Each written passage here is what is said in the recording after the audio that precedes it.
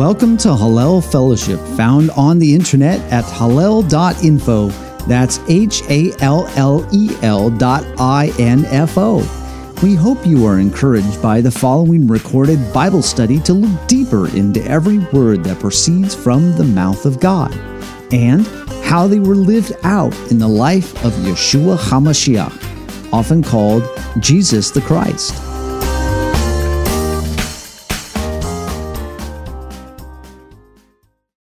So we're in Pekudei. That is, we are in the book of Exodus. That's Exodus chapter 38.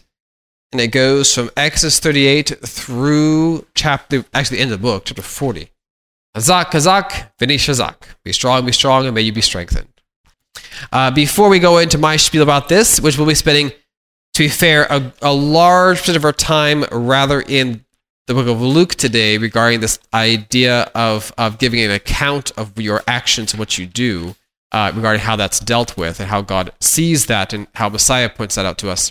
Before we go into that today, are there any questions or comments regarding this Torah portion? Things you said, hey, what's that amount? What's that amount? Oh, wait. So Pamela, I see you have your hand raised. You go ahead and unmute yourself so we can hear you, Pamela.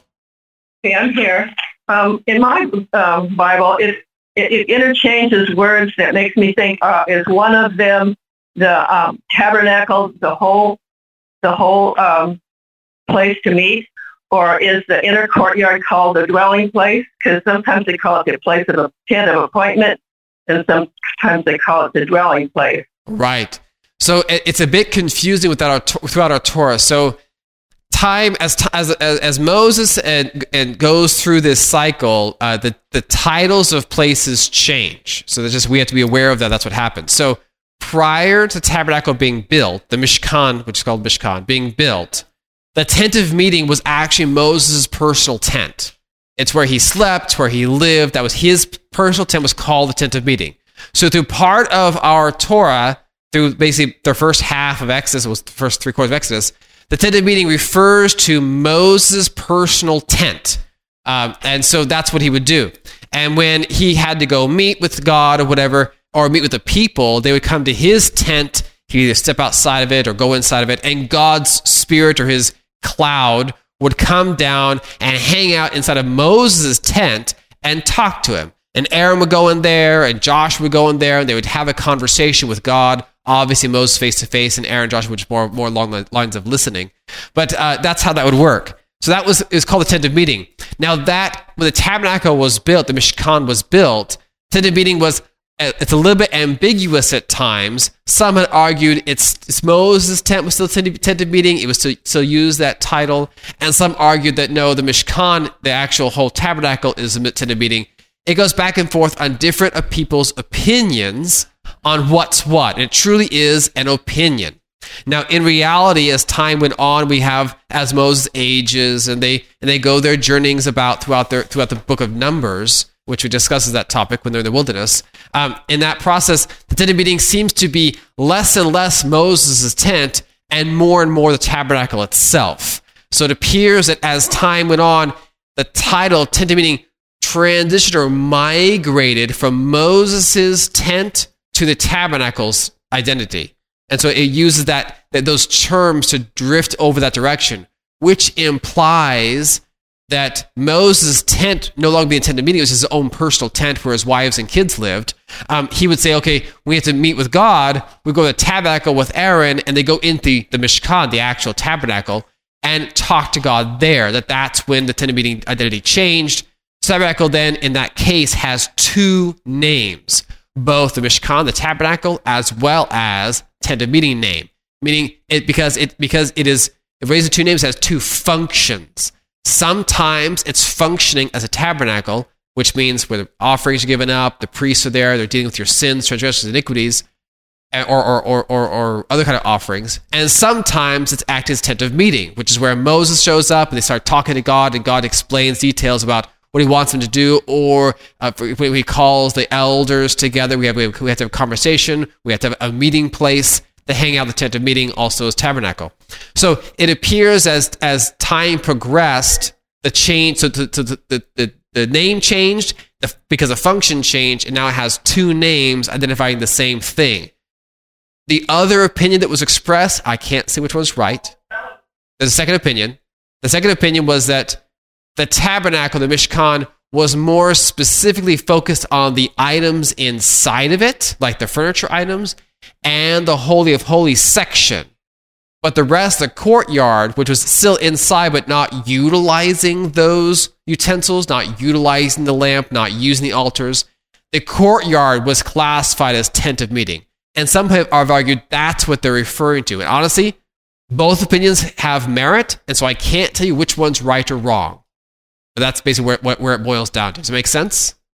So what's the dwelling place? Is that within the tabernacle? Yes. The dwelling place of God would be within the Holy of Holies section, where the Ark of the Testimony hangs out at. Does that make sense? Okay, so that's not like where the laver is? Or... No, you didn't do... No, you're talking about the Holy of Holies as the dwelling place? Yes, that would be the dwelling place of God. Right, the dwelling place. The reason we know that's how it's classified that is because ordinary people, assuming they were clean, washed, could go into the courtyard section where the altar was at or where other furniture items were located. They could go in there. But they were never allowed to go into the dwelling place of God, which the king Uzziah attempted to do just that. He went to the court like everybody else said, hey, I'm righteous, God's with me. He blessed me. I'm going to walk right in because I'm going to worship God in his face like all the other kings of the world do. And God struck with leprosy for doing so. So don't you dare walk into my house without me telling you to come in. And no one's allowed in without it has to be through the high priesthood allowed in. So you don't get to do that. It doesn't matter how important of a person you are. So we know that that's God's personal house. Personal dwelling place would be the actual where the ark hangs out at. That's his spot. And you don't need to go into God's house without permission. It's like one of us say walking into our house and then coming up and even if you invite them into the house from the front door and they say, oh yeah, nice to meet you kind of thing. They say, great, they walk to your bedroom, lay down, take a nap on your bed. It's like, wait, that's my bed. You didn't ask. I didn't offer. Get off my bed. You get out of here. That's your personal private space. So that's kind of how, that's how I look at it, at least how I liken it to. Alex, you have your hand up regarding this topic. The purification. I yes. mean, that there's a process. Did he respect even the process? Yeah, the process matters. Yep. The high priest, the priest, and anybody who wanted to go to the altar had to wash their hands, wash their feet, get themselves nice and clean before they enter in, which is what we talked about a couple weeks back. It was about Messiah washing his disciples' feet, because they're going to be like priests now, which you go before God, wash your feet. So he's treating them symbolically. You are now a priest, not in the form of a Levitical priest, but you're going to treat you like a priest because you're going to go before God in my name, Messiah's name. And you will be my priest. So you're going to keep yourself clean, keep yourself holy, sanctified, set aside before you go before God in my name on behalf of all these various people that you're going to be going before God with. So it's a way of transferring the same symbolism from the high priesthood and the general Levite priests to the disciples themselves in their own respect, their own way, a parallel version of it. Yes, Anne. Yes, I was wondering about the time it took to make all this furniture and all these things. And then I was thinking, second thought was, are these the same pieces of furniture the Holy of Holies items as well that went into David's temple? Most of them, yeah. Yes. So time-wise, do you have any idea of how long it took them to make all of them? So the manufacturing of them appears to be roughly about 6 to 9 months. Really? Yeah, to actually make it all. Short amount of time. Relatively short, but you have thousands of people working on it.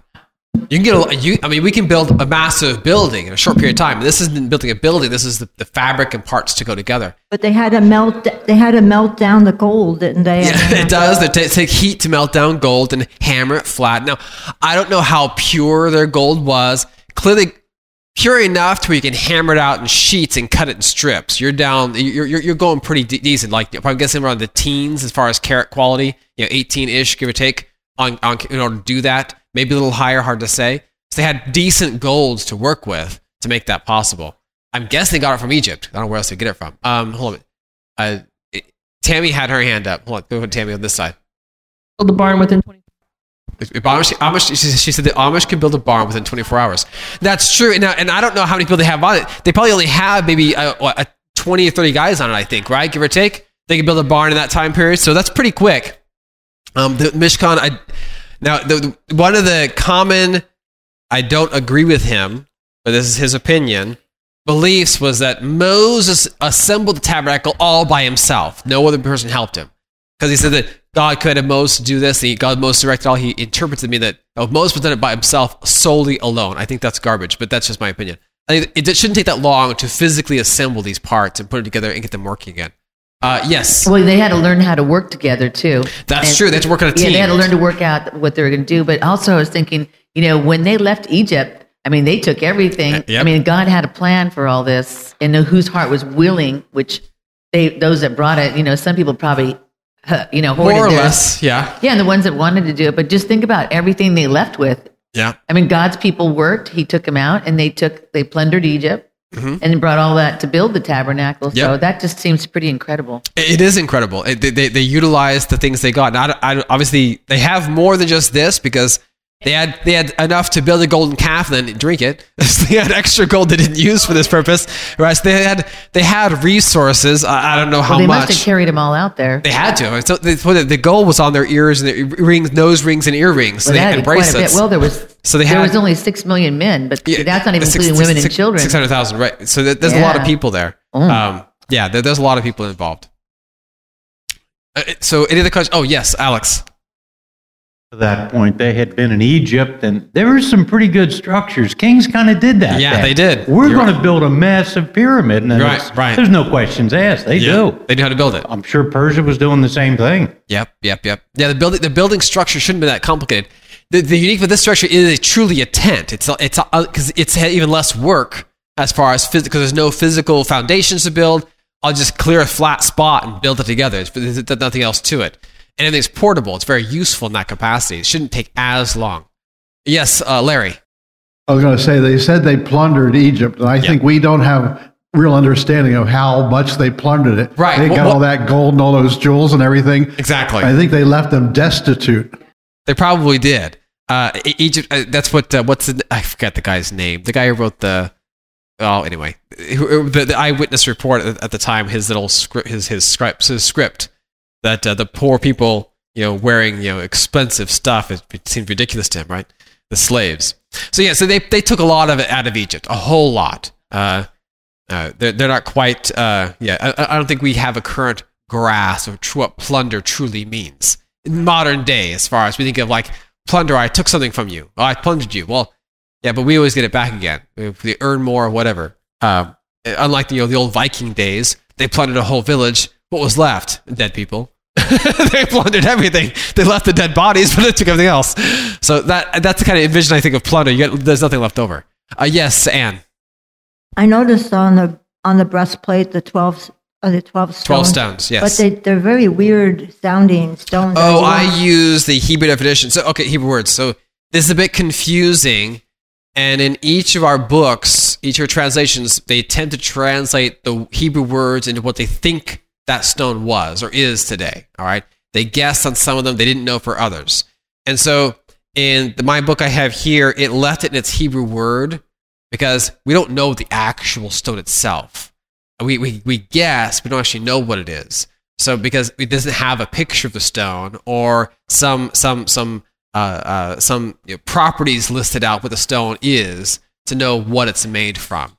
So they left it, okay, we'll just leave it as a Hebrew word and leave your English Bible to translate whatever word you think, whatever the translator, thinks with his own or her own research what that stone probably was.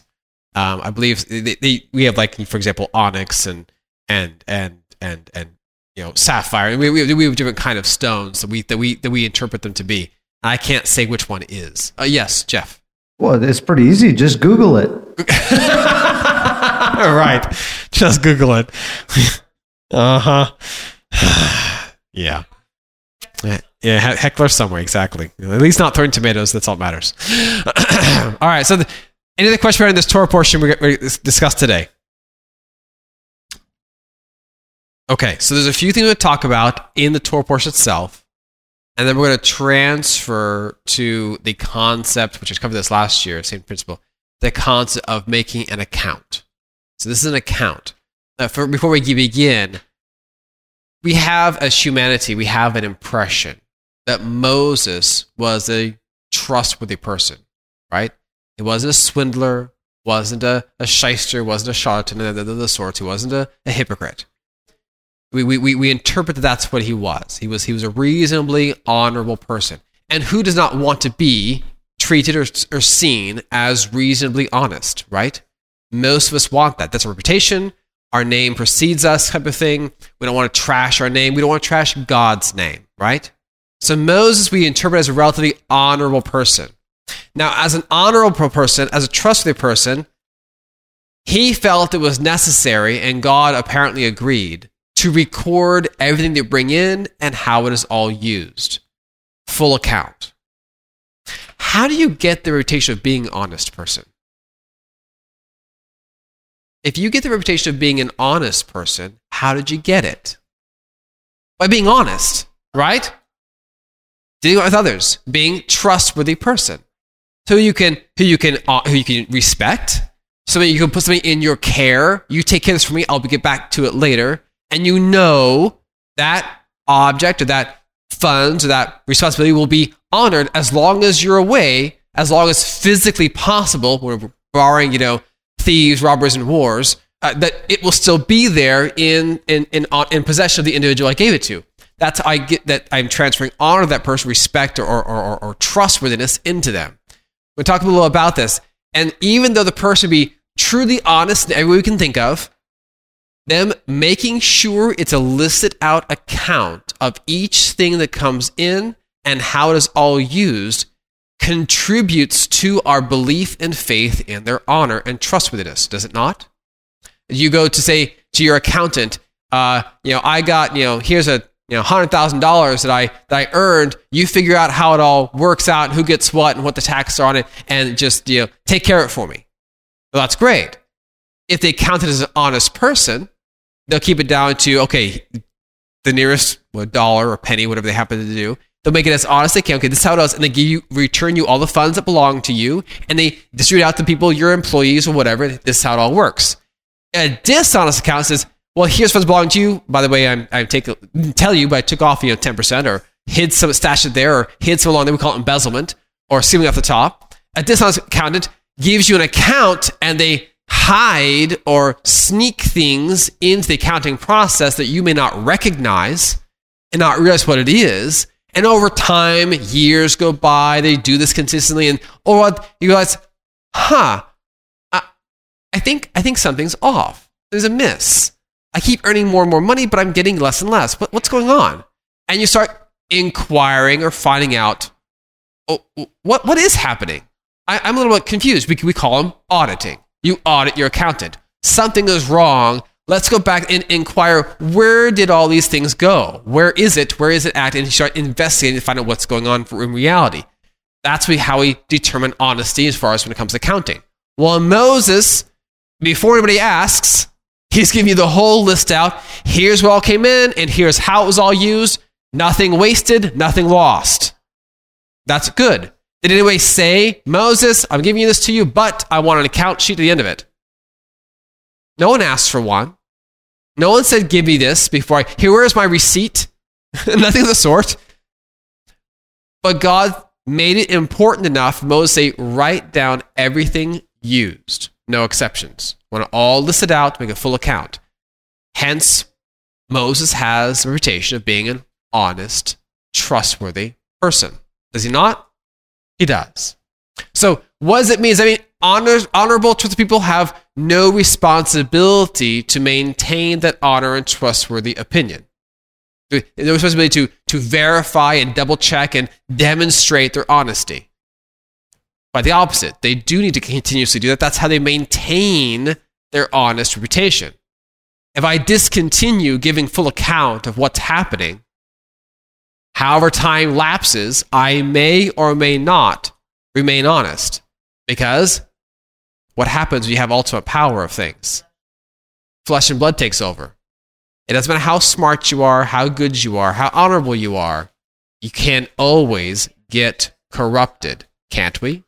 Who does not fail? Who does not have problems and struggles? We all do. How to maintain that? Give an account.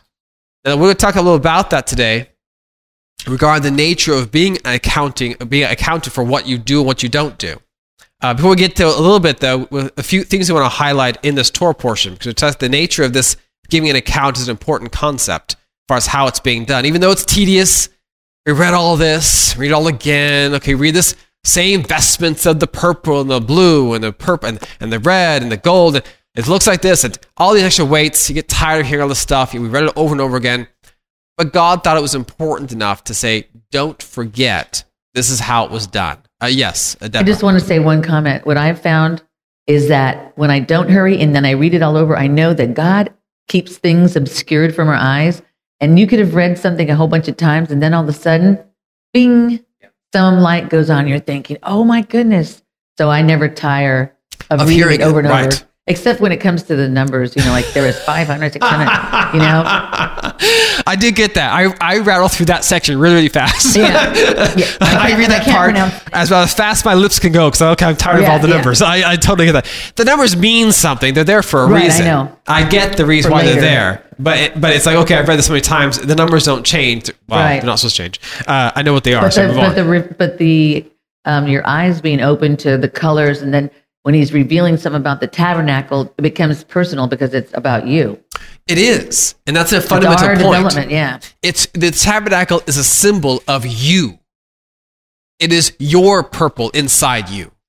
It's your scarlet. It's our circulatory system. It's your gold. It's your silver. What do you look like on the inside as well as the outside? It's you. It's me. We are the tabernacle. We're individual people. We represent those. So if God's going to dwell inside of us, inside of our hearts and minds, souls, that kind of thing, he's going to do that. What does it have to look like? Yeah, does it look like crud? Does it look like rotten material? Snakes and snails? It does. We don't want to look at that. So what it looks like matters. Yes, Deborah. And two, the circulatory system, I was taking a medical terminology class. And when I seen how we're set up inside, our blood, the blue and the red, and reminded you of those things. It reminds me, it's like, wow, our eyelashes. I looked up the amount of eyelashes we have because it said, it was talking about hanging the curtains and the silver things. The hooks, yeah. Those match up to our eyelashes and body parts and the tank. I measured our box is like in the 4 poles was my arms and my legs. It's when you look at it like that spiritually, I was like, wow, that's us. That's the ark. That's, here we are on our 2 poles. Yeah, right. I mean, some people walk on their hands, right, Joe? That's all it is. Okay. Yeah. So those are fundamental concepts as far as if you're supposed to be the tabernacle of God, the dwelling place of God. What do you want to look like? Do you want to be full of snakes and snails, as your comment was? To be full of beauty, of honor, of glory. Not of your own honor, your own glory, but God sees it as glory. God sees it as beauty. That's what we're after. So the beauty God lists here, it's your beauty. Do you have gold or not? Do you have silver in you or not? Do you have copper in you or not? Do you have light in you or not? Clay. Do you have clay in you?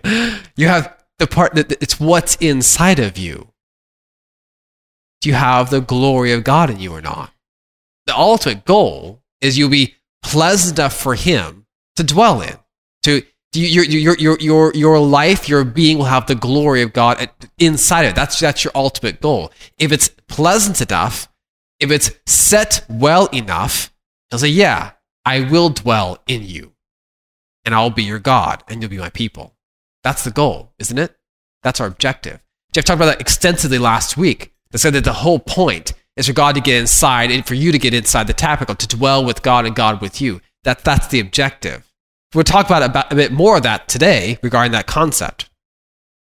So the objective, of course, is the glory of God. And of course, the book ends The tabernacle is set so well, it's set up just right in such a way, and it's honorable to God that his presence comes, fills it with his cloud, and everybody else has to leave. There's no space. You can't see anything other than the presence of God inside the tabernacle, which is in the middle amongst all the people. And that's the idea of how this section ends, this Torah portion ends. So we're going to talk a bit about that. So before I go into too much detail, before I jump too far, I'll mention a few minor details of this Torah portion. So we discussed about the idea of counting and integrity, what that means for honesty. We also note that in Jewish tradition, Moses blessing them, when Moses saw they completed their work, how it was done, how God said, I want it to look like this way, they received a blessing from Moses. The blessing from Moses doesn't spell out exactly what he said in Exodus, but traditionally, Psalms 90 is that blessing. That is the tradition of blessing that is believed that Moses cited or wrote at that time. So I'm going to read Psalm 90 regarding what that blessing would have been, or theoretically would have been, from Moses regarding the completion of what they did and accomplished in this tabernacle and what they did. So Psalm 90, it reads to us. This is Moses. It was a very famous psalm, which we all have heard different snippets of it over our years, and in some cases have lived our lives by it. So Psalms chapter 90, this is a prayer of Moses, the man of God. Lord, you have been our dwelling place in all generations. Before the mountains were brought forth, or ever you had formed the earth and the world. Even from everlasting to everlasting, you are God. You turn man to destruction and say, return, O children of men. For 1,000 years in your sight are like yesterday when it is past, and like a watch in the night. You carry them away like a flood, and they are like they are asleep. In the morning they are like grass which grows up, and in the morning it flourishes and grows. In the evening it is cut down and withers. For we have been consumed by your anger, and by your wrath we are terrified. You have set our iniquities before you, our secret sins, the sight of your countenance. Pause here for a minute. Now, in the principle of what you look like inside, you look like a tabernacle. Well, look what he's pointing out. You, God, have set our iniquities before you. Do iniquities look nice? No. And our secret sins in the light of your countenance, so right in your face. Does that look good to God? No. Alex, you had your hand up regarding this? You put the holy people, because again, and he's made the point here with the sins in the next sentence. Yeah. You can't get away from them. God never says to us, hey, look, I had you all purified. No, what have you gone and done? No, he says, you are a sinner. Right. You will have those thoughts. That's the issue we have. So the tabernacle cannot stay pure, can it? It can't. The body can't stay pure because it is flesh and blood. It's built to rot.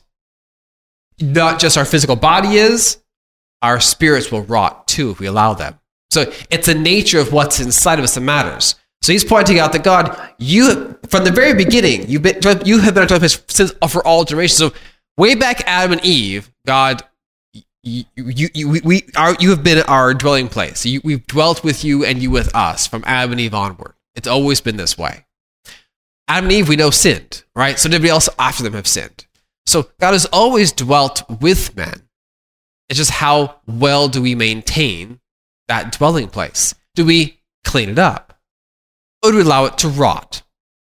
Do we keep it, oh yeah, we made a mistake, let's wash it down and clean it, try it again? Do we keep it clean? How often do you guys clean, don't answer the question. How often do you clean your own bodies? Relatively frequently. We take showers all the time, right? Or baths, whatever you got. How often do you clean your own house, your kitchen, your bathroom, your room? Hopefully more often than some, hopefully regularly, right? You clean pretty regularly, right? What would happen if you chose to clean nothing? You rot. If you choose to not clean anything, what happens? Well, it rots and starts being cluttered and disgusting and unpalatable, and eventually, if you don't clean your body, eventually you start having disease issues. So you start rotting from the outside as well as the inside. That doesn't change. So we know intuitively in the world around us that we are better off keeping ourselves clean. Yes, Isaac, your hand was up. We call those dungeons. Dungeons, right. Right, they'll turn into a dungeon. Place they're always left to rot, it turns into a dungeon. A place, and who wants to dwell in a dungeon? Oh, then, the dragons of old. Right. So dungeons are the place where you put, criminals to rot and die. Who wants to dwell there? So we have a responsibility that we know that we can't maintain the tabernacle being clean, especially to always clean it. To make it look better, yeah, it fell apart. Oops, this part wore down and broke. Let's fix it. It's a never-ending cycle. That's the responsibility of being someone who's saying, I want God to dwell with me and me with him. It's a continuous maintenance process. You're not going to make it perfect at all times. But when it fails, clean it up and do it again. Work again. It's a never-ending process. That's how we live our own lives that way. World around us. Even the animals know to bathe themselves. And they don't have, quote, we call the Spirit of God, in a quote, inside them. And they know, cats, lick yourself clean. Wash yourself off. They know to keep themselves relatively clean because it's disgusting. They don't want to be dirty. If they know, how much more should we know? Yes, Alex. I was reading a guy, I forget his name. It's a made-up name. Anyway, I'm trying to learn Hebrew.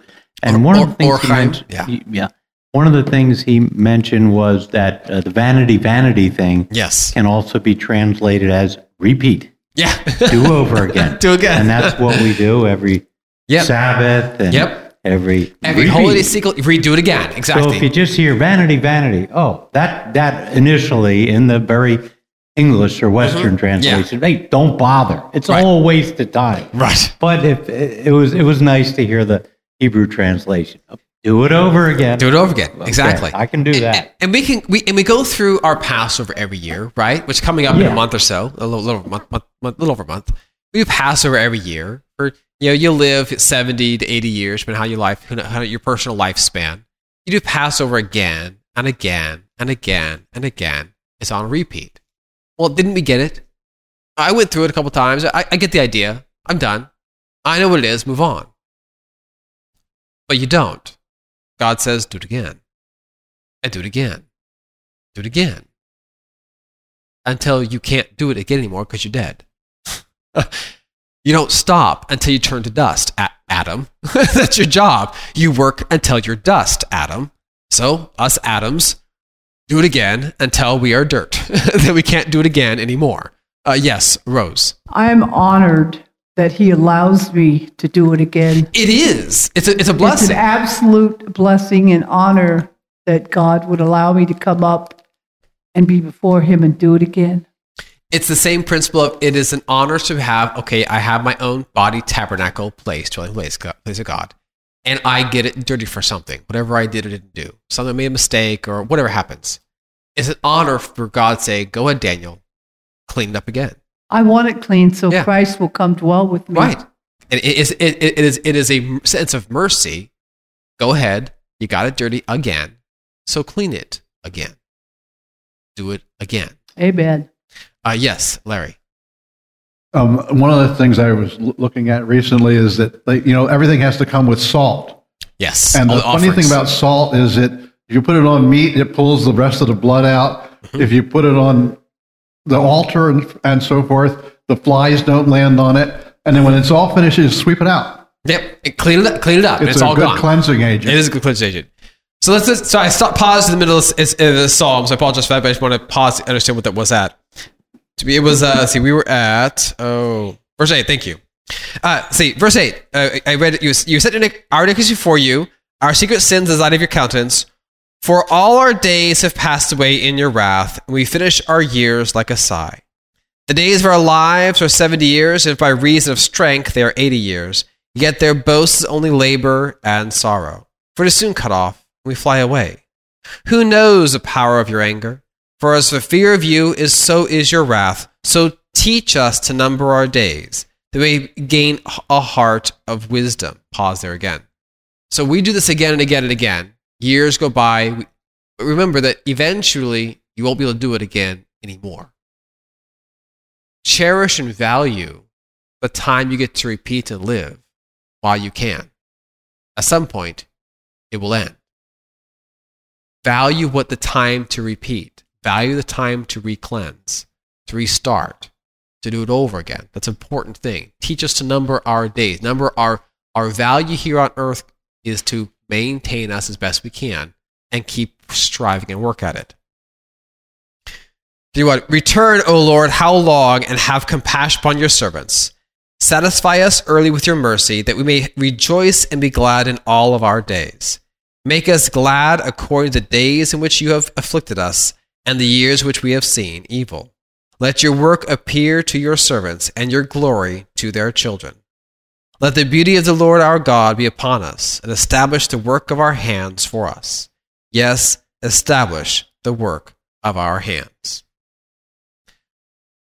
So the work of what you are striving to clean up, to maintain your cleanliness and clean up when it makes mistakes, rewash, reclean. You're praising God. Help this succeed. Help me succeed in cleaning up my tabernacle again. That's the nature of what this psalm was supposed to be. So that's the idea of what Moses blessed them with, the never-ending cycle. So I can't say for certain Moses used that particular psalm, but that's tradition that's the psalm he used to bless them. So we're going to move from there to the nature of accounting and make an account of what you do, your actions, your life, what we have and haven't done in this life or the next, whatever it may be, and what that means. So this is a parable we're jumping. This is book of Luke, chapter 16. So Luke 16, Messiah is in the middle of various series of parables being recorded here, and he has an audience. So his audience has both his disciples as well as other people in the region within earshot. I don't know if it's in a particular room or not. Within earshot, listening to the parables he's reciting. And these parables, as I mentioned, just mentioned it dozens of times, they have a story and they have a punchline. You can't miss the punchline. Regardless if he tells a story, it's a punchline that matters. This particular parable has multiple punchlines in it. Luke 16, this is verse 1 through 17. This has multiple punchlines in this. Now, the punchlines are repeated. It's the same punchline. He just repeats it many different ways as far as how to get the point across what he's saying. So this is Luke 16. This is the parable of the unjust servant. And we just went through the Torah portion where Moses, being the just servant, makes a full account of everything he did. All the money came in, how it was used, where it was used, who used what, and where it all ended up. That's making a just servant. It wasn't like, hey, we got 100 talents of silver, and we used 50 of them for doing this. Where is the other 50? Oh, somewhere. That would be the unjust servant. You're just skimming off the top. All the money came in and half of it was used for purpose. We call those charities today because they do that quite frequently. It's like, oh, sure, collect your money in, and let's skim like 50% off the top, and half it actually goes, if you're lucky, half goes to what the actual charity is for. The half is used for administrative costs, right? Miscellaneous expenses for these non-profits while everybody walks home with money. I'm not sure how that works, but anyway, so be aware of how charities work. That's me. I wouldn't say I'm not claiming that all charities are unjust, but certain charities have a reputation of being unjust. Not all. I'm not trying to condemn charities. I donate to charities too. It's just that be aware of who you're donating to. How reasonable is it, and what expectations are you expecting when you donate your money? Anyway, so this is Luke 16, starting in verse 1. And he, for the Messiah, also to his disciples. Now, this is a message specific to his disciples, not to all the audience necessarily. So he's messaged to his disciples narrowly. Okay, of my audience, I'm going to talk to my disciples first, right, this particular topic. So you guys listen to this carefully. This is, quote, inner circle, or soon to be priests, so to speak, in his service. There was a certain rich man who had a steward, and an accusation was brought to him that this man was wasting his goods.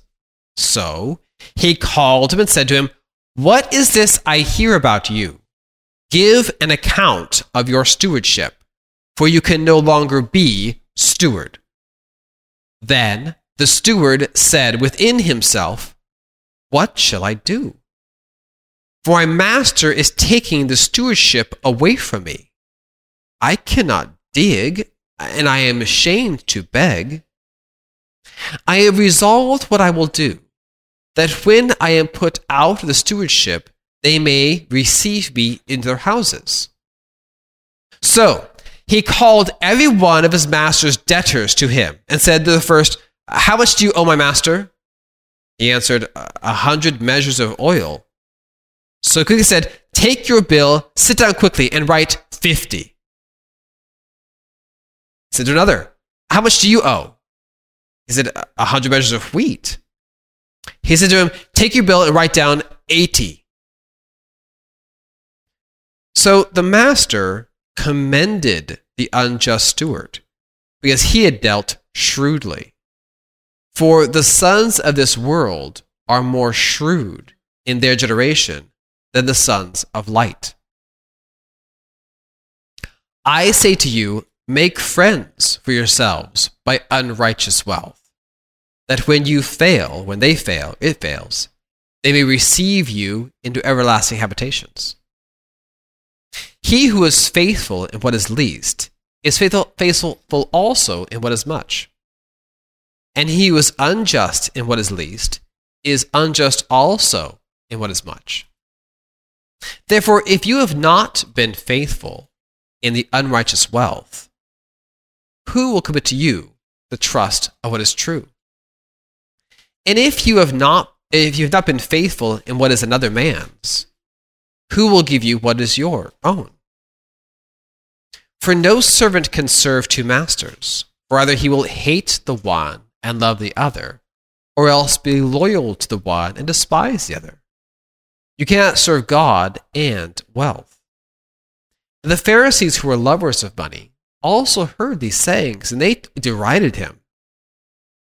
He said to them, "You are those who justify yourselves before men, but God knows your hearts.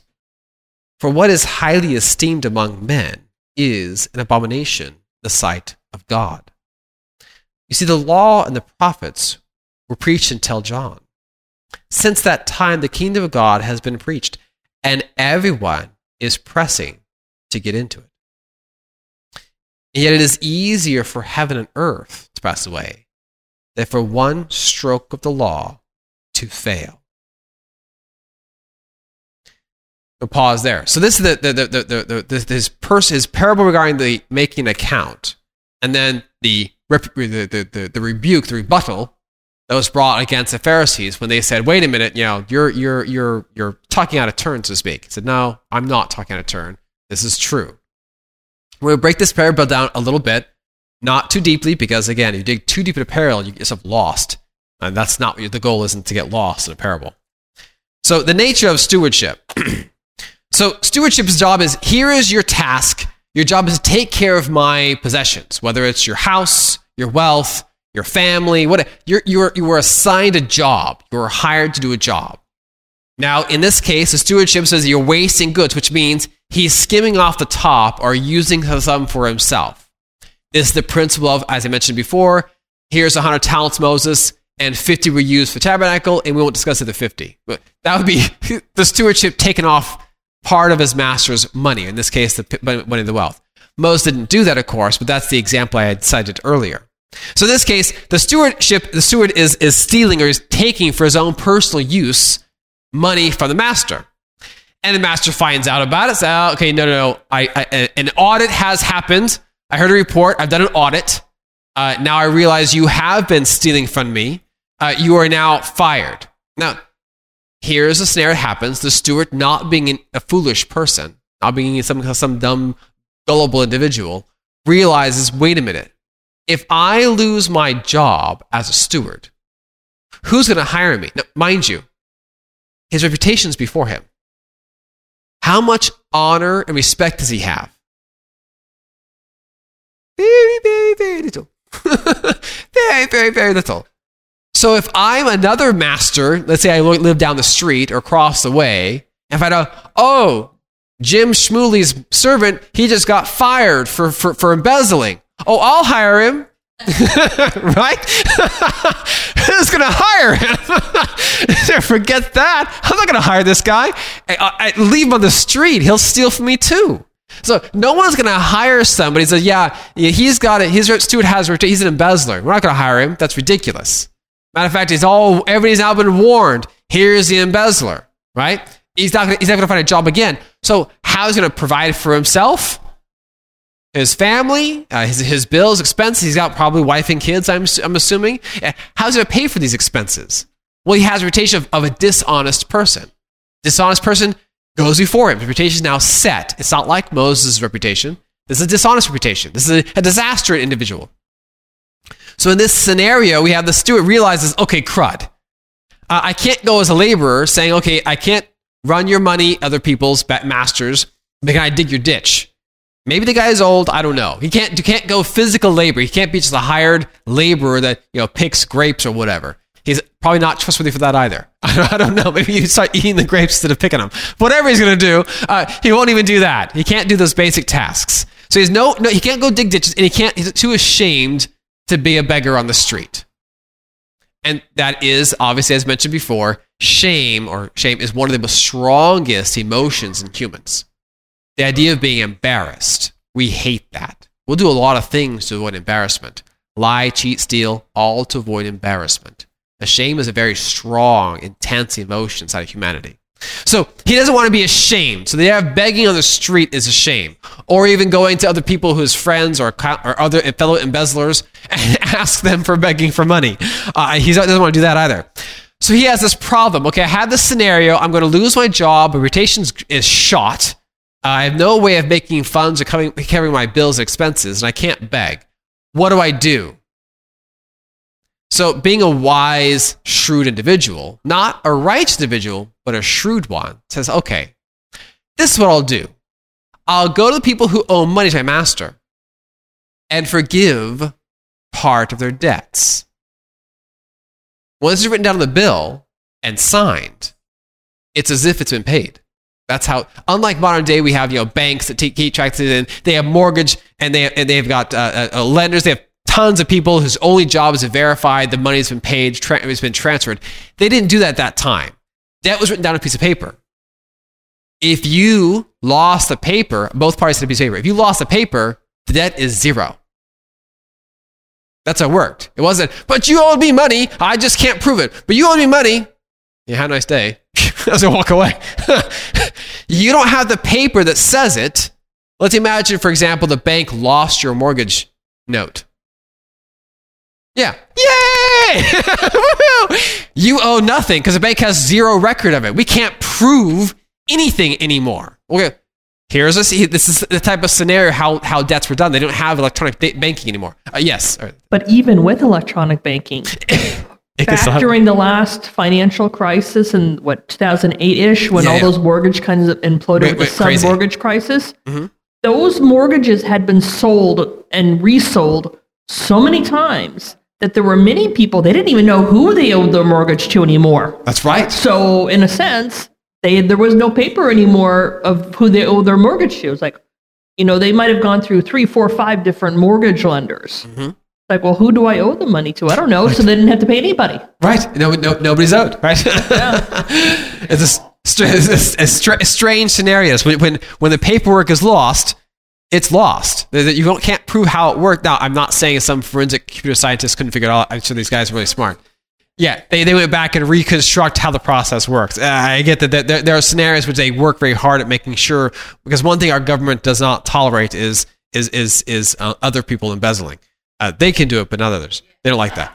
So they don't tolerate that kind of stealing process. Anyway, so the steward realizes I have to make a scenario so when I lose my job, I don't lose my place in life. How do I do that? I have to ingratiate myself to others who can take care of me and provide for me, even though I have a reputation of being an embezzler. How do you do that? make someone extremely grateful to you. That's how you do it. A president. Didn't go to politics already. So you make them grateful to you. How do you make them grateful to you? Have them feel like they owe you something. They're indebted to you. Hey, this guy saved me a boatload of money. Yeah, I'll hire him. I'll take care of him for a while, whatever. He saved me he saved my livelihood. He made me extremely wealthy. I'll gain out of this. So that's how he did it. So the steward did that. And the master realizes, that was brilliant, steward. That you're still fired, but that was brilliant. You made a scenario such that your firing will have no effect on you. That you'll be wealthy and taken care of the rest of your life. That was brilliant.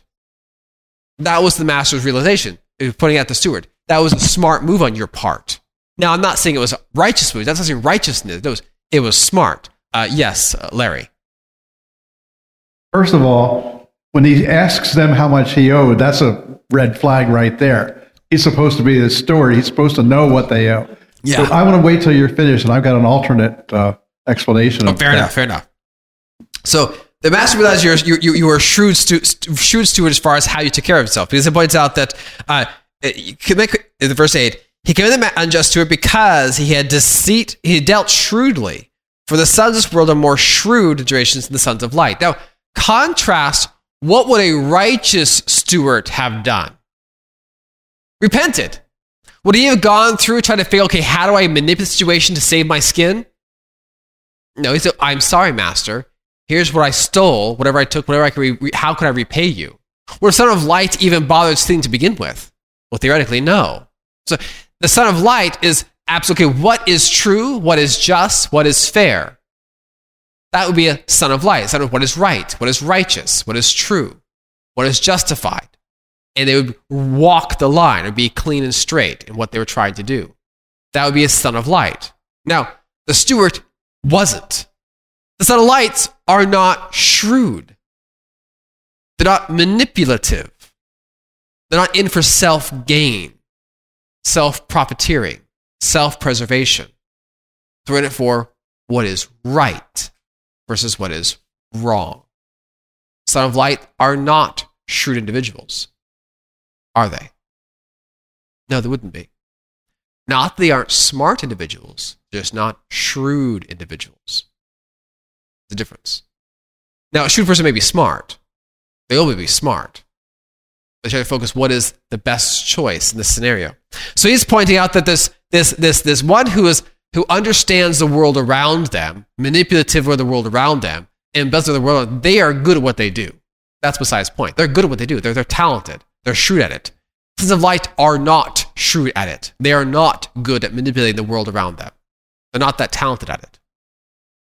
So he points out to verse 9, which first sounds confusing, but you have to look at it carefully. And I say to you, make friends, right, he's still referring to his disciples. I say, make friends for yourselves by unrighteous wealth, that when you or it fails, they may receive you in their everlasting habitations. That seems a strange instruction. If I'm a disciple, I want to be a son of light. I want to be somebody who's good, righteous, and justified. Make friends with unrighteous wealth? Are you telling me to be worldly and shrewdly? I should be more shrewd? I don't quite understand. Well, he explains it more carefully as far as what he means by that. And it's explained in verse 15, 16, and 17. Continuing on, though, what he's trying to explain to them. He who is faithful in what is least is faithful also in much. He who is unjust in least is unjust in much. Pause there. So if I'm a son of light, I want to be faithful in everything, right? That's my goal. Is I know my tabernacle will not remain clean forever. But when it fails or I have issues, I'll try to clean it up. I'll try to keep it clean as best I can. And I'm going to wash it again. If something goes wrong, I'll try to fix it and repair and do it again. I'm cool with that. I'll do that as often as I possibly can as long as I live. That part doesn't bother me. I can happily do it. Son of light, that shouldn't bother any of us. That's our goal, right? That's the easy part for our objective. That is how we would do it. So faithful in who I'm trustworthy. It's not a lie. You're trustworthy in what is little, the little things. You'll be obviously trustworthy in what is great or a big thing. That's an important detail. If I would say, hey, I got some schmutz on this on the altar today. Let's wash it off. As opposed to, oh no, my altar the leg broke and fell off, and now it's on the ground sideways. Well, that's a bigger problem. Let's go fix it. If I was worried about the schmutz on the side before, I will definitely be careful about trying to make it look as best I can, clean up and repair it when it breaks, or when I make a fool of myself. Yes, Pamela, your hand is up. I apologize. Unmute yourself, Pamela, so we can hear you. Thank you. My Bible which is probably a different version. It says on verse 9, I tell you to make friends for yourself by means of unrighteous mammon, so that when it fails, they may receive you into the eternal habitation. Correct. What? Hell? So we're going to discuss what he means by that, eternal habitations. So that's explained a little bit more thoroughly by Peter, but it will explain a bit in verse 12. So that how they receive you. So we're going to try to unpack this parable a little bit over the next few minutes, discuss what he's trying to argue or point out them with inside the story. So it's not eternal damnation or eternal everlasting hell. It's a different discussion of what's being said here. So what is he trying to tell them? So if you want to be faithful a little bit, faithful a lot of things. If you're unjust a little bit, you're unjust a lot of things. So if small things don't bother you, you're not going to worry about the big things either. That was verse 10. We'll go back to verse 9 in a minute, Pamela, as far as how we go through this. And then it continues on. It says, therefore, if you have not been, verse 11, if you have not been faithful in the unrighteous, therefore, if you have not been faithful or trustworthy in the unrighteous wealth, who will commit to your trust what is true, or true wealth? And if you have not been faithful in what is another man's, who will give you what is your own? And then it goes, no master can serve two masters. Yeah, and you cannot serve both God and wealth. So what is he trying to argue? What's he trying to point out to them? So those who are of this world are wise in their own way. They're good, they're shrewd, they're talented what they do. They know how to manipulate the situation to make them as most successful as possible, regardless of what adversity comes. Very, very, there are many people who are good at that. Granted, many of them are in power too at times. As far as no matter what happens, they seem to be unable to have bad things happen as far as corrections going back to them on for various reasons. But that's being shrewd in this world, so to speak. Well, those who are not shrewd in this world aren't very good at that, and unfortunately, it's to the detriment in some ways. So he's pointing out that in verse 12, which will help explain verse 9. If you have not been faithful in what is another man's, who will give you what is your own? What is your own? What belongs to you? Well, you'd think nothing. Let's go to 1 Peter. Now, he says, what is yours? 1 Peter chapter 1. 1 Peter chapter 1. I get 1 Peter. It's a small book. Hold on a minute. There it is. He gives an example of what belongs to you, what is set aside for you specifically. This is yours. I have mine. You got yours. This is ours, right? Each person gets their own. So 1 Peter chapter 1, there's only a few verses here. Very simple, right? Verse 1, this is verse 3 and 4. Blessed be the God and Father of our Lord Jesus Christ, who, according to his abundant mercy, has begotten us again to a living hope through the resurrection of Jesus Christ from the dead, to an inheritance imperishable and undefiled that does not fade away, reserved in heaven for you. That's yours. It's reserved for you. It's imperishable, doesn't fade away, doesn't decompose, doesn't fall apart, nothing happens to it. It's permanently there for you. That is yours. Okay? Now I know what your own is. You don't get to own the body you're in. You don't get to own the house you live in today. You don't own the wealth of the bank or the clothing you own. That's on your back. No, that's actually yours. How do you know it's not yours? You can't take it with you. When you know it's not yours, you can't take it with you when you die. It's what's left behind is still left behind, right? They can bury you in a car, but unfortunately, you still don't get to take the car with you. It doesn't go with you. So that stuff isn't yours. What is yours? What is reserved for you in heaven that does not perish or undefiled, does not fade away? That is specifically yours. I have mine. You have yours. She has hers. She has hers. He has his. It's in heaven, set aside specifically. Mine doesn't get to go to somebody else. They say, well, I didn't need it, therefore I'll give it to Jim Shmuley. No. It's mine.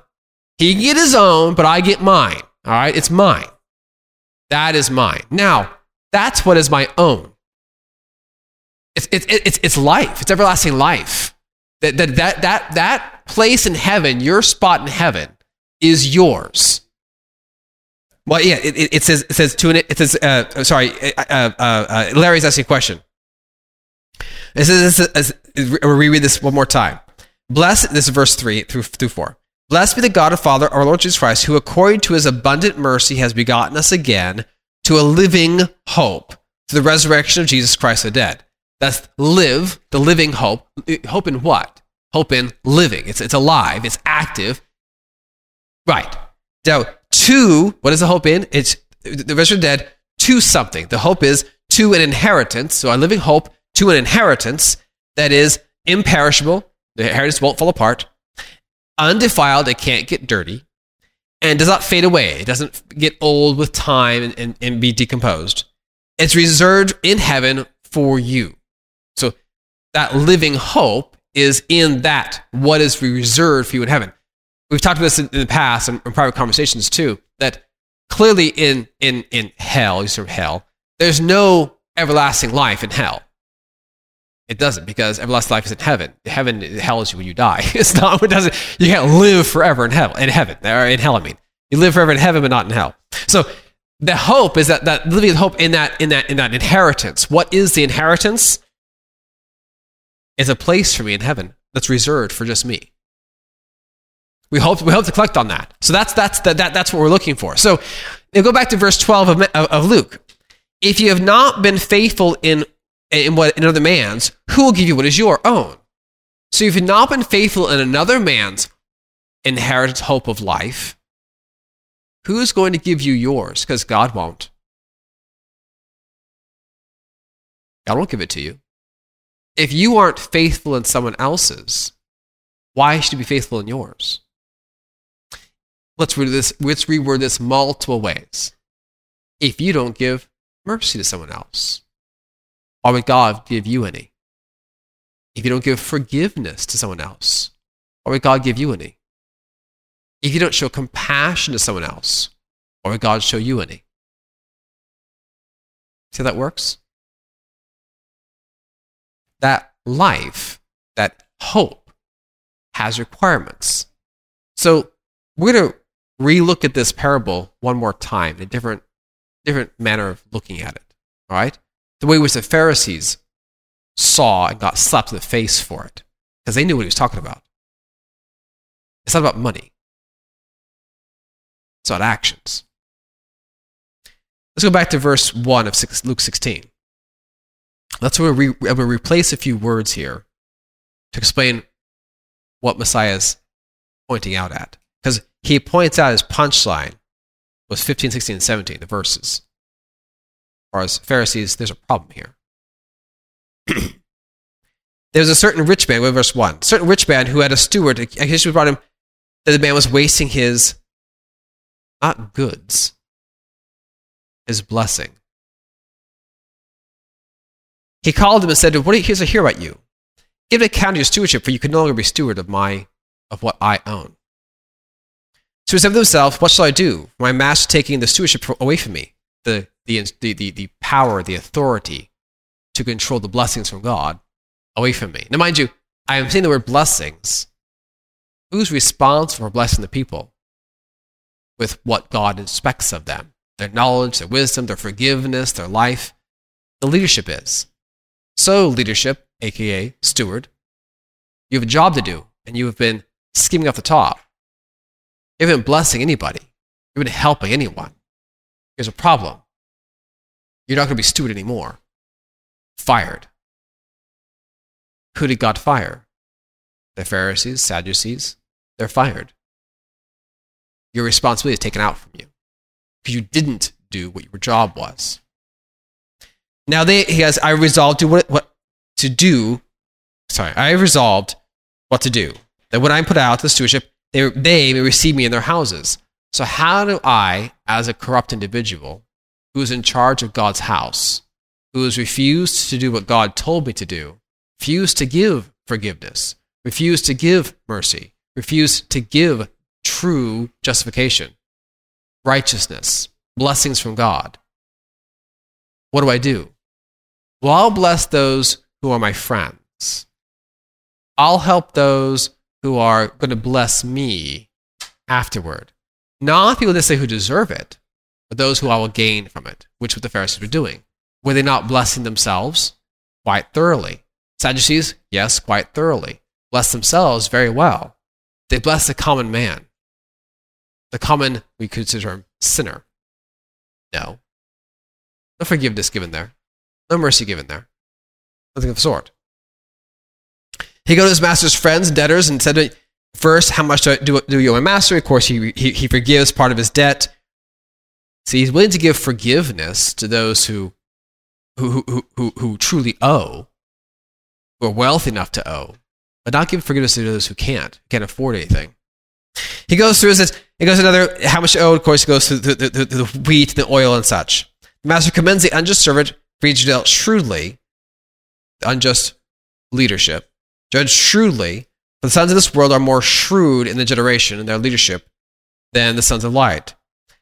I say to you, make yourselves friends with unjust leadership, that methodology, that you may, when it fails or when you fail, they may receive you in everlasting habitations. So what does that mean then? Well, what was the method the steward used to gain favor? He gave forgiveness, didn't he? He forgave debt to gain favor. Who do we owe debts to? Not money debts, life debts. We sin against God or against man. Right. Against you and you alone have I sinned. That's who we sin against. So where do we gain favor? By getting that sin forgiven. The more we got forgiven, the more blessed you are. We've heard that statement before. So this process is what he's referring to, not the unjust wealth. It's the methodology that he's using. Forgive it. Forgive it. That's the method. Anne, you had a comment? So the steward, he cut the master's money owed in half. Yep.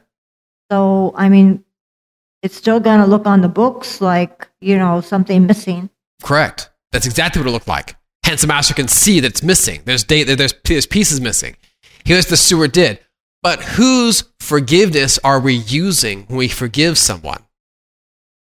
It's God's. Is it not God's forgiveness we're using?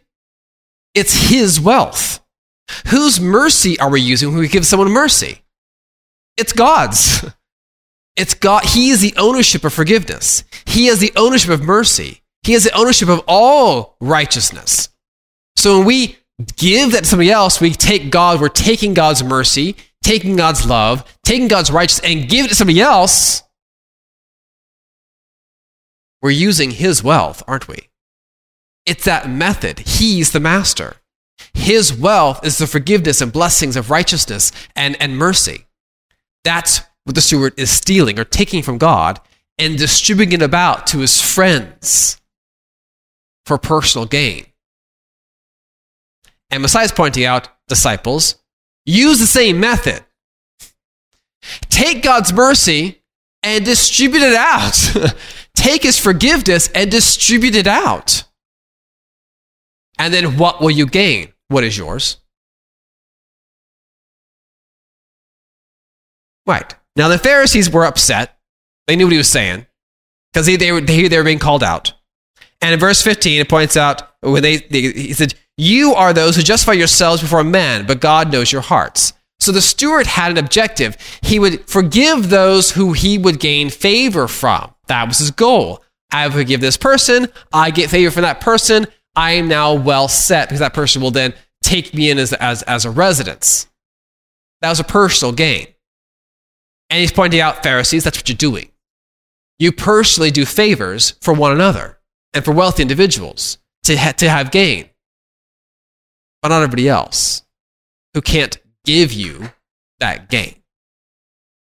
For what is highly esteemed among men is an abomination to the Son of God, and that is. For personal wealth, I was with a daughter a few weeks back, philanthrocapitalism, right? The idea, I'm giving you something, but I'm actually going to get something out of it. More out of it than I'm giving. Yeah, I'm getting more money, that is, out of it than what I'm giving to you. It's a rotten process. And he points out, the law and the prophets were until John. Since that time, the kingdom of God has been preached, and everyone is pressing it. So everyone, not just your friends, steward, Pharisees, but everybody is trying to get into it. That includes the poor sinner there on the ground who you walked on top of. That one too is trying to get in also. They deserve the same process of taking God's wealth and give it to them too, to serve them as well. And he's pointed out, and he concludes, it is easier for heaven and earth to pass away than for one stroke of the law to fail. So you're giving forgiveness to these individuals who get you personal gain, which is, sounds great for you. Your personal wealth and your personal body's taken care of. But that doesn't change the law is written. Meaning that there will be an account. The law is still there. Your actions are still recorded.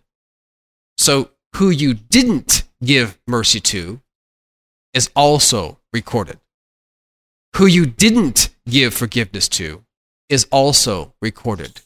Who you didn't give love to is also recorded. Not just those you did. You get used.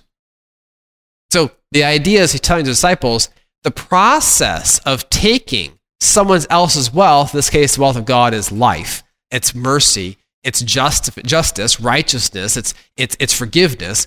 Those wealth tools, give them out. If you're trustworthy in this process of giving them out, then you get to receive what is actually yours, which is your place reserved in heaven for you. Does that make sense? So it's giving an account of what you're doing with God's wealth.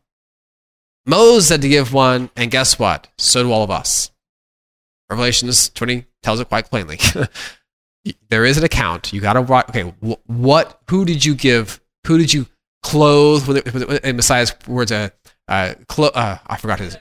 Yeah, when I clothe you, see you naked, see you in prison, all those things that if so you did to one, you did for me too, as well. All those individual things, that's to point out you didn't do them. Therefore, this is not going to go well for you. You don't receive what you didn't give. Does that make sense? So giving an account means how are you handling the wealth God gave to you? How are you handling mercy God gave to each of us? How do I handle the mercy I received? Do I just hold on to it? Do I give it to only my friends? Or do I give it to everyone else too? What about the forgiveness God gave to me? Do I just hold on to it? Give it to just my friends? Or do I give it to everybody else too? What the love God gave to me? Just hold on to it? Give it to just my friends? Or to everybody else too? It's that the act of giving it away is the tool steward used to preserve his life. It's the same thing. Do the same thing. Use the same tool that he used to preserve his life, you use to preserve yours. The everlasting life. Yes, Rose. I think we just have to go right back to Genesis when God said to Christ, let us make man in our image. So if we're made in the image of God, should we not also do as God does? Exactly. We may look like him, but should we not act like him? Yep. Any comments or questions about this Torah portion? I'm not doing somebody's hands up. Who is it? Pamela, your hands up. Go ahead and unmute yourself, Pamela, so we can hear what your comments were. I'm still not convinced that when it says in verse 9, so that when it fails, your money, they may receive you into the eternal habitation. Mm-hmm. I think that's just kind of unclear. Eternal habitation. So that's a fair question. The everlasting habitation or eternal habitations, that when it fails, will receive you into it. So the nature of who's doing the receiving and what's this everlasting habitations, eventually the wealth does fail. Eventually, my point is that the mercy does end. How does it end? You die. When you're dead, you can't go back and fix anything. You can't go back and forgive. You can't go back in the past and say, okay, you said for God, oh, hold it, God, on line 47, violation 15. Let me go fix that. I'll be right back at you. Let's go back in time. Fix the line. Okay, get it erased. Good. Now, let's move forward. Next line. You don't get to go back and do that. So the nature of the everlasting habitation is what you're getting. You can't go back and fix it. So it will, the blessings of God will end for each man, woman, and child who lives. So it will end. Eventually, you perish, you die, your body stops. And so when it's done, your past is already written. It's written out. It is what it is. Now, obviously, we depend upon Messiah to correct the things we can't correct. You can't go back and fix your past. You can't go back and undo them. But you depend on him to take care of those things you cannot do, as long as you're willing to clean up your act, clean up your mess.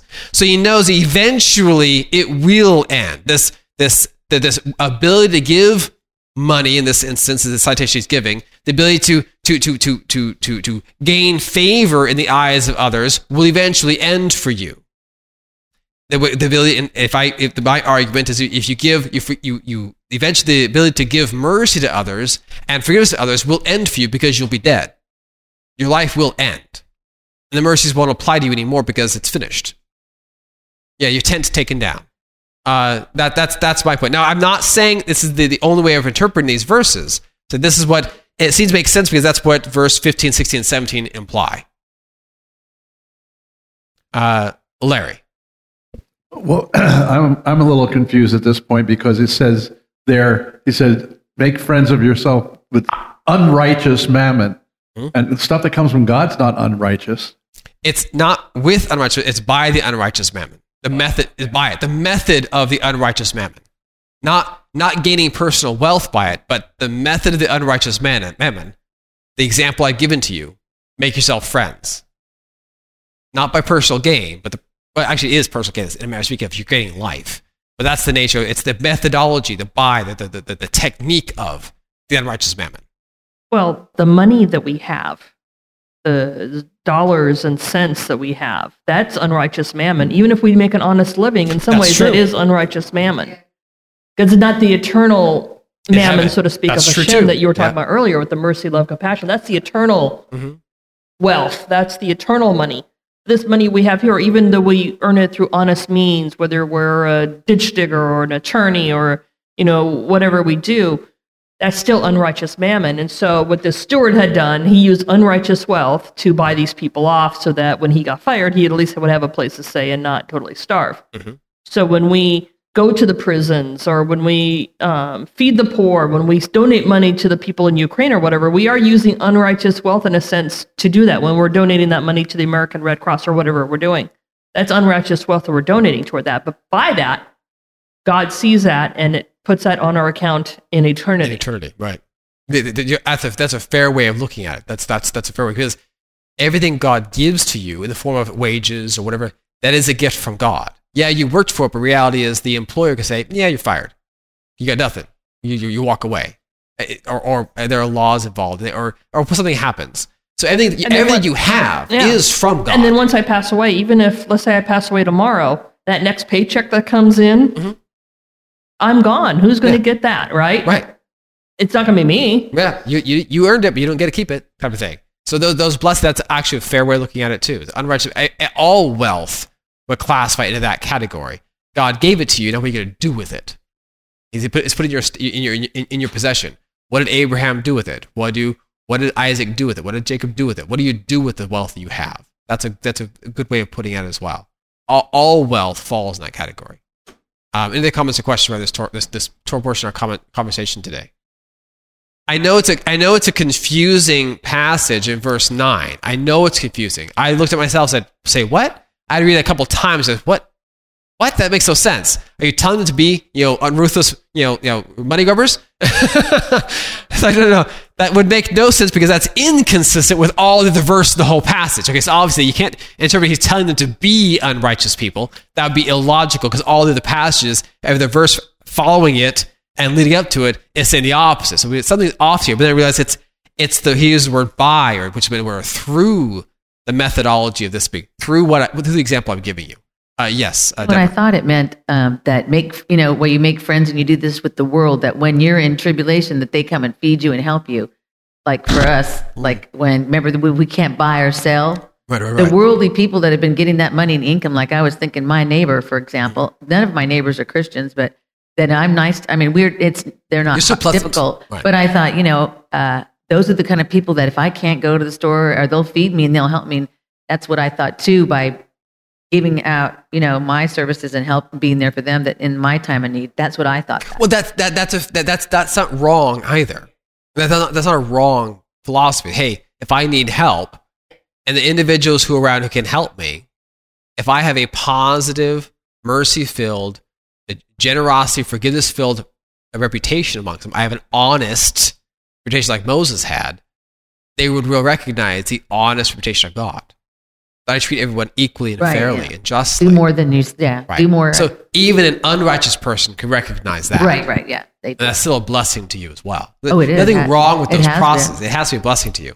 The idea of forgiving and being merciful and giving loving, it applies to every man, woman, and child. Right, exactly. Regardless of scenario. We want to be forgiven what we've been forgiven. Exactly. Especially those who know. Right. We know where the neighbor may not be reading the Bible, or someone that, is behaving. They might not know what we know, but they recognize your behavior. We're accountable for what we do know. Because Moses' behavior, went before him. His reputation went before him. Regardless of what people thought of him, they knew. Wait a minute, Moses is a scary individual. Not he wasn't scary himself, but his power was scary. So it matters. Your reputation does matter. Jeff, you have your hand up.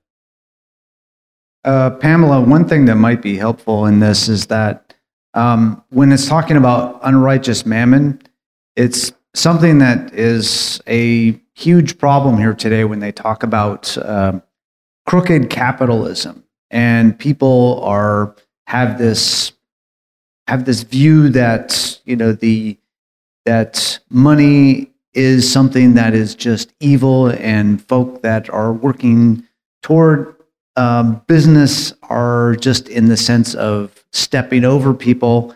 And that, in a sense, is unrighteous mammon, because it is building wealth without the idea that there are, it should be a transaction where people are coming out good on both sides. Because one of the key characteristics of Adam Smith's first book, before he wrote The Wealth of Nations, was that you have to not only just have a comparative advantage between two nations or two people trading, is that you have to have a win-win situation for the long term. Because if you just win on your transactions, good luck getting that next transaction with the same person again. Right. You're just going to burn bridge after bridge after bridge after bridge after bridge.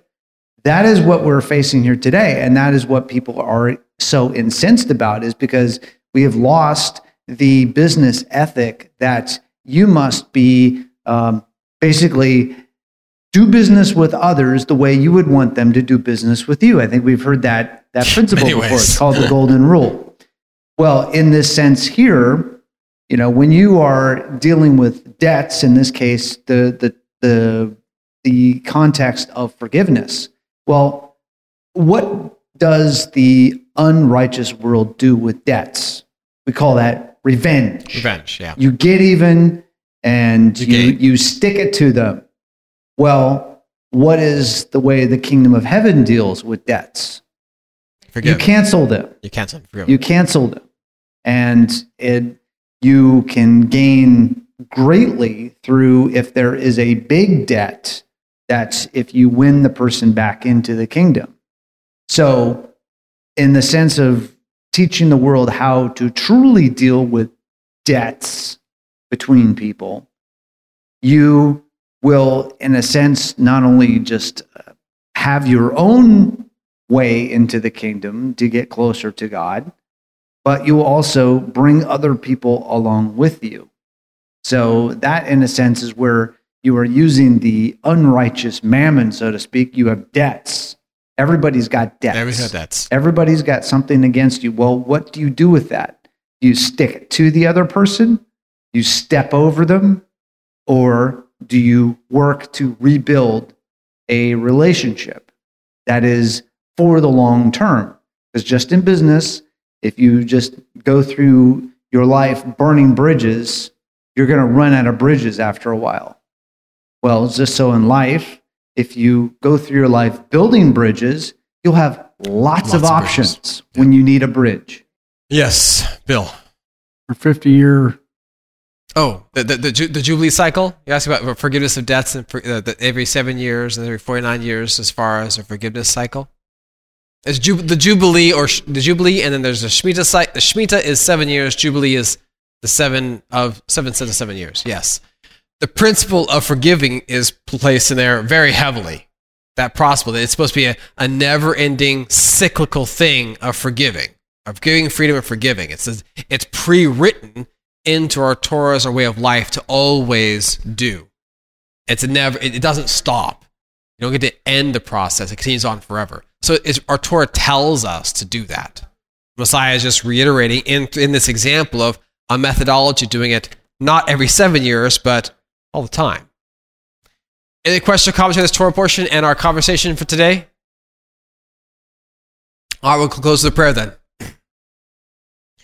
Almighty God, our great Father, thank you for our Shabbat, day of rest, our day of worship and praise and study of your way of life. Father, we ask that you will grant us peace and wisdom to make good decisions for us and to our families and our loved ones, Father, that our future be a bright, positive one in your kingdom. But we ask you to grant us good wisdom to make good decisions for us, and that we will hear your word and your direction of life, that we may live. We ask you to grant us peace, Father. We praise you and ask your blessing in Yeshua's name. Amen.